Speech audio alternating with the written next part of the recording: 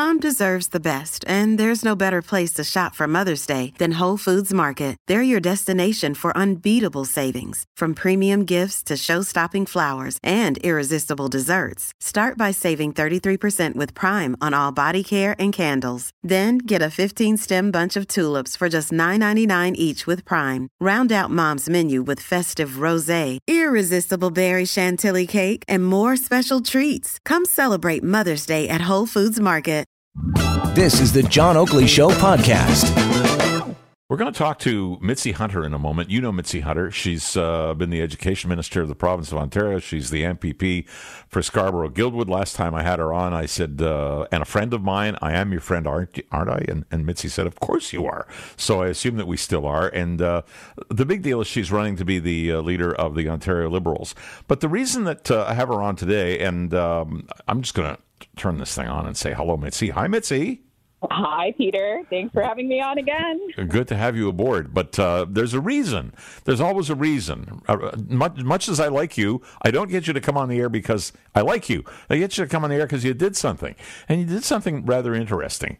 You tweeted yesterday, and the tweet reads, I've been in the legislature and confronted our current premier on the issue of gender inequality because I believe that he is one of the most anti-women premiers that I've seen in terms of some of the policies he is putting in place. That's pretty damning. It is. And, you know, I respect the premier, but I respect the office even more that he holds. And when I look at the issues and how they're being handled, they are not thinking of it from a gender perspective. Health is a woman's issue. Childcare is a woman's issue. You can have daughters and still be anti-women, and women are disproportionately being affected by Premier Ford's agenda of cuts. And I have to speak up. That's what I am elected to do in the legislature. Well, you know, we keep discussing, and you and I have in the past, what you have just referred to as the agenda of cuts. You would have to admit that when, and I don't want to sound like I'm being defensive of Ford. You know that I tend to be, but I'm trying not to be here. I'm trying to sit on in balance as the host of a show. And here's what I know about the election of Premier Ford. People didn't want the Wynne government anymore, but more importantly than anything to do with Kathleen herself or your government, people didn't want what was perceived of as unbridled spending to continue, and they wanted the reins to be pulled in. And now every step of the way, somebody, whether it's you or anybody else, says, no, you've got to do this, no, you've got to do that. These cuts are unsustainable, whether it's cuts to public health or cuts to education by way, what's not really a cut to education, but a holdback on education by way of a 1% ceiling on public sector wage increases, which affects the teachers and which is certainly a mainstay sticking point in the negotiations that are going on now. Do you not give Ford any credit for having been elected on that platform, or at least if you're going to tell me, well, he didn't have a platform on that basis? Here is my issue, Peter. You know, women earn 74 cents to every dollar a man earns in this country. No argument, but that wasn't Doug Ford. But I want it exactly. So when we have an opportunity to close the gender wage gap, we should do it. So Premier Ford removed the implementation date of the Pay Transparency Act. I identified this when it happened in December of 2018. The former Liberal government had a date set for its enactment on January 1st, 2019, and Premier Ford omitted that date. Okay, what was that act going to do? What was it going to do? It was going to give women more opportunity to fairly negotiate and to talk about their pay with their employers. It was going to start with the Ontario public sector and then move out from there to employers. So that's the first issue. The agenda of cuts that I'm talking about is how it disproportionately affects women. I want to go over some of those because you touched on a few. Well, no, I'd like you to, because it's important that if you tweet something that's generalist like this, that we drill down and we find out what it is you mean, because for all I know, you're absolutely right. Yeah, well, look at the planned $200 million cut to public health. Those services predominantly affect women. It impacts 35 health units in this province. I have met with health units in the north who tell me that they are worried about issues of just keeping people safe from various diseases.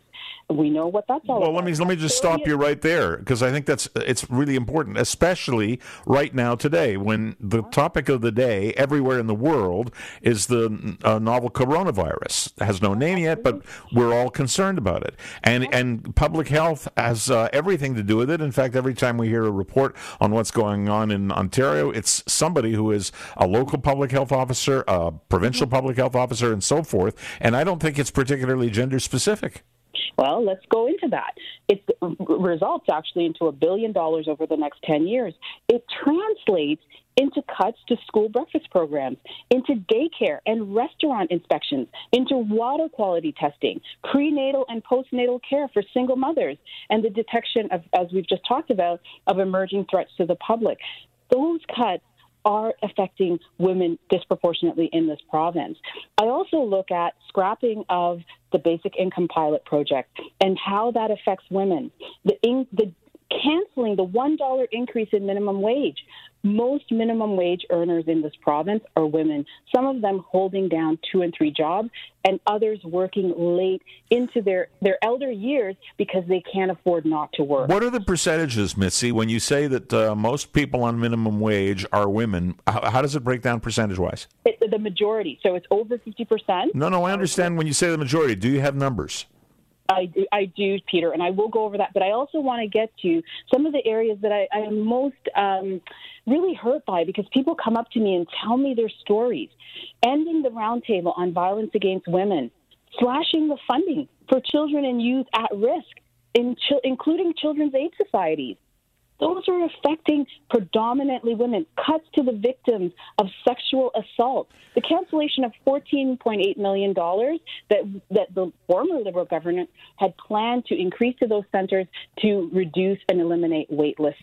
But virtually none of these things, Mitzie, has been slashed to zero. They've been reduced in some cases. But the argument from the other side is too much money was being thrown at the wall and only some of it was sticking, and we were elected in order to make some sense out of your tax money. Otherwise, we could have continued all the programs of the government of which you were a member. By this time, if we had, we would be probably into another 5% of income tax increase. Something I'm pulling a figure out of the air, but it would have to be more because you got to pay for this stuff somehow. And that's why we elected Ford, the big we. And, that includes you. But Doug Ford's Conservative government is actually not saving any more money. Their budget is $5 billion more. So we're getting, they're spending more, but we're getting less services. And my concern, and why I'm raising this as a member of the legislature, is because that's what I'm elected to do by the people in my community. When Premier Ford decides to merge the Ministry of the Status of Women with the Ministry of Community and Social Services into the Ministry of Children and Youth Services. And this now takes away the importance of this ministry in defending women's rights and in having a gender-based lens to policies that are coming through government. And this is having an effect. Cutting of funding for the Ontario College of Midwives.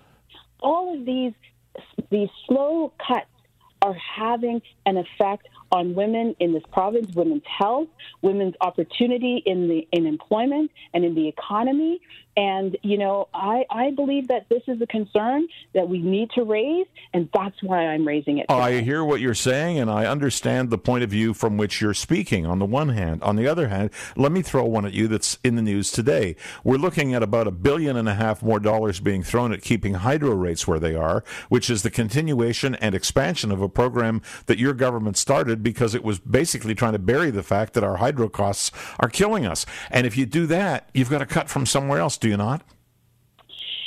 Well, listen, this government has made a promise to the people of Ontario that they are going to cut hydro rates by 12%. They have not demonstrated how they're going to do that.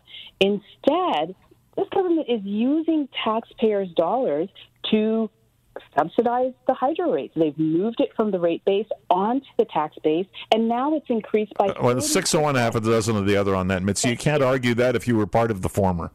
Well, it's increasing their plan cost by 40%. It's now $5.6 billion.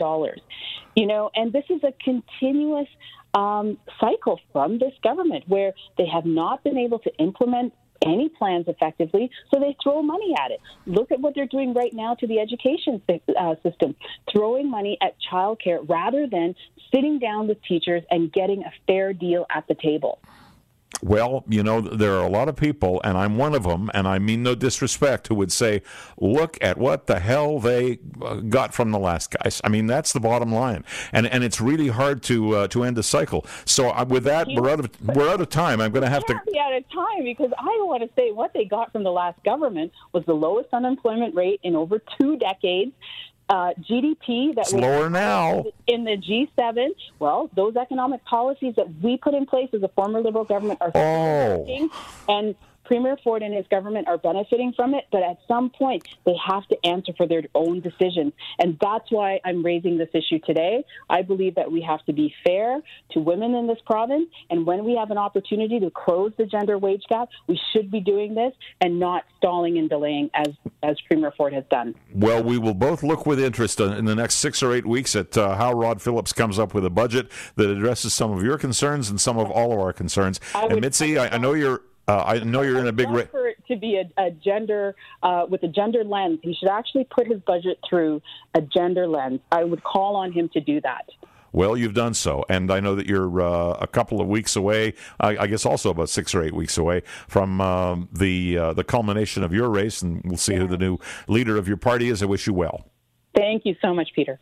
All right, Mitzie Hunter, MPP for Scarborough-Guildwood, and she's running to lead the Ontario Liberals, and you've heard her views on looking at dollars at the provincial level through a gender-based lens, which she claims that Premier Ford is not doing, and you heard her rationale.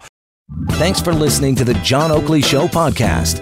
Be sure to rate, review, and subscribe for free at Apple Podcasts, Google Podcasts, and anywhere else you get your on-demand audio.